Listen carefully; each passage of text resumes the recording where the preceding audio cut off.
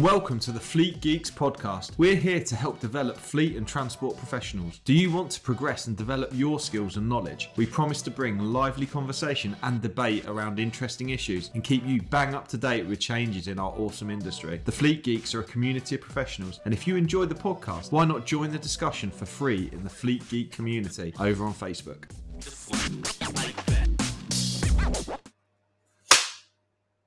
How do you like my new clapperboard? I'm quite excited by that. Anyway, let me get rid of the props. Hello and welcome to this episode of Fleet Geeks podcast. I'm here and it's a Friday and I'm recording.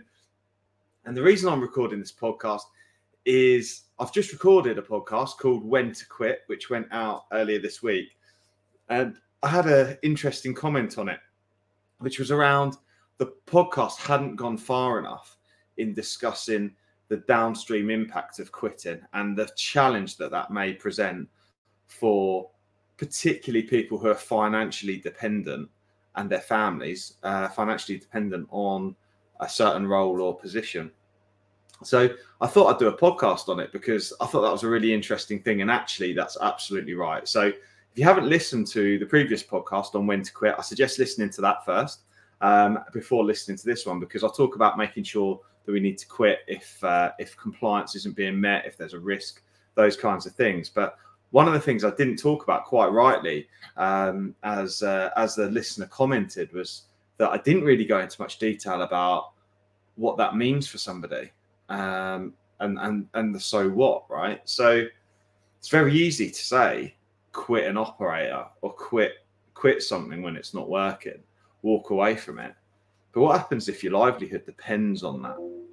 And actually, I think this will probably resonate with a lot of listeners, because the thing is we rely on getting paid, for example. So, for example, if you are an external transport manager and you're allowed up to 4 operators, and that's your main bit of work, that's a real challenge balancing the commercials of needing to carry out that work, needing that business, and obviously the compliance and the risk of losing your reputation with the traffic commissioner based on non-compliance. So it has to, in that sense, you have to try and do everything in your power to try and enable an operator to be compliant, because potentially the impact for you and for others from a loss of income point of view can be really challenging. And I don't think I have a right or wrong answer for that. You know, I was reflecting on this and I was thinking, I don't think there is a right or wrong answer. And I think only you can know that when you're in that situation. Are you willing to risk it because of the impact that it may have? And I do wonder if that is the case, if it is going to really suffer financial hardship, if you prepare evidence of that. For example, if there's a potential question of reputation for you to consider. And it'd be interesting to hear if there's been any public inquiries. So those listeners who are solicitors, have there been any public inquiries where this has been a factor, where a transport manager has wanted to leave due to non-compliance but hasn't been able to because of the financial ramifications it could have on their personal life? And obviously, from a full-time point of view, if you're a full-time transport manager and you're desperate, you know, you're solely reliant on that income in that paid role, that is a real challenge, you know, particularly if you've got children and family and financial commitments like we all have. That's a real challenge for people. So I think one of the things I'm going to do is open this up to a bit of debate to those who are listening. At what point, you know, have you ever had that challenge around a non-compliant operator and being desperate to leave but not being able to from a financial point of view? Because best practice when it comes to moving roles, particularly when in a full-time capacity, is actually it's really bad practice often to leave a role, and you can find yourself struggling to get a new role, often because you're maybe not in a role and people think, well, what's happened there? Is there an issue? And if you leave an operation because they're non-compliant, what are your chances of getting a good reference or a response to a reference and those kinds of things? So that in itself presents a real challenge for transport managers. So I'm interested to hear, have people come across that, and what is the impact of that on people, so we can start the dialogue, because it's something that really isn't often spoken about. Hello, it's Shani from Flagship Partners. We are really proud to sponsor the Fleet Geeks podcast. If you need expert advice or training for your fleet business, make Flagship Partners your first choice. We are really excited to announce the launch of our Transport Manager Academy. With expert development for fleet leaders, we offer fully accredited initial Transport Manager CPC training, CPC refresher, and operator license awareness training, as well as mentoring, support, and professional development beyond the qualification. Our vision is to develop elite fleet professionals. And I'm really, really interested to hear more from listeners around those challenges that they have, because realistically speaking, the facts are most transport managers are reliant on their income.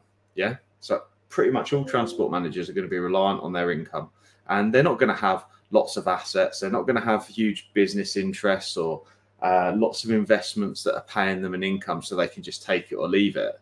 So maybe I was a bit laissez-faire in my last podcast around just quitting, because in reality, it's important to quit because we need to safeguard our reputation. We need to make sure that we don't risk our reputation.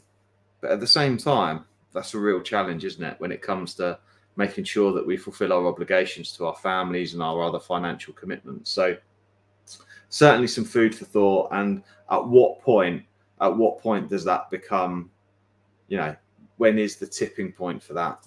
I don't know. It's easy for me to say to walk away from an operator because I've been in the flagship business so long that essentially, it may not, it may be a small external transport manager client, which represents a small amount of the income to my life, and therefore it may not be so much an issue. So I recognise that maybe I was a bit laissez-faire with that, and I think it's important balancing the moral obligation of compliance with the practicalities of everyday living, and I think that sensitivity would be given to that in a sort of compliance investigation. But nonetheless, I think that we've got to recognize those issues early. So maybe the podcast is really important because it enables people to think about where this is heading so that they can be one step ahead. When they realize that things aren't working out, don't leave it till the last minute, because actually you may come up with this challenge of my livelihood or my reputation. And that's really a complex dilemma for somebody to deal with. So if you feel like something's heading in that direction, what can you do to prevent it from happening in the first place, or prevent it from becoming an issue, which is more about not just when to quit, but to make sure you do a bit early. Maybe that's the caveat, is to make sure that you do it a bit early, that you recognize that you've really got your finger on the pulse of when things are going to go wrong. And often you can't be sure of that stuff, but it's important not to leave it too late either. So in this sense, I know it's a short podcast, but it was just something that I wanted people to think about, because it's an important thing to think about. And I don't have all the answers. The podcast isn't here to have all the answers, but certainly is here to create debate and to enable people to think about these things. So please do let me know. Drop us a line, drop us a message. When to quit? Not when to quit, but when is too much? When is it too much for you to risk your reputation against your livelihood? And when must you stay because of your livelihood? That is a pretty tricky question. So anyway, I hope you found it interesting, and please do listen to the next one. And I'll see you soon. Thank you. Bye-bye. I hope you enjoyed today's episode. If you did, please share with your friends and colleagues too. Join us for free on Facebook with the Fleet Geeks community for transport and fleet managers. Fleet Geeks offers ongoing professional development, networking and mentoring too. So get in touch with me, Pete Rushmer, on any social media platform to find out more.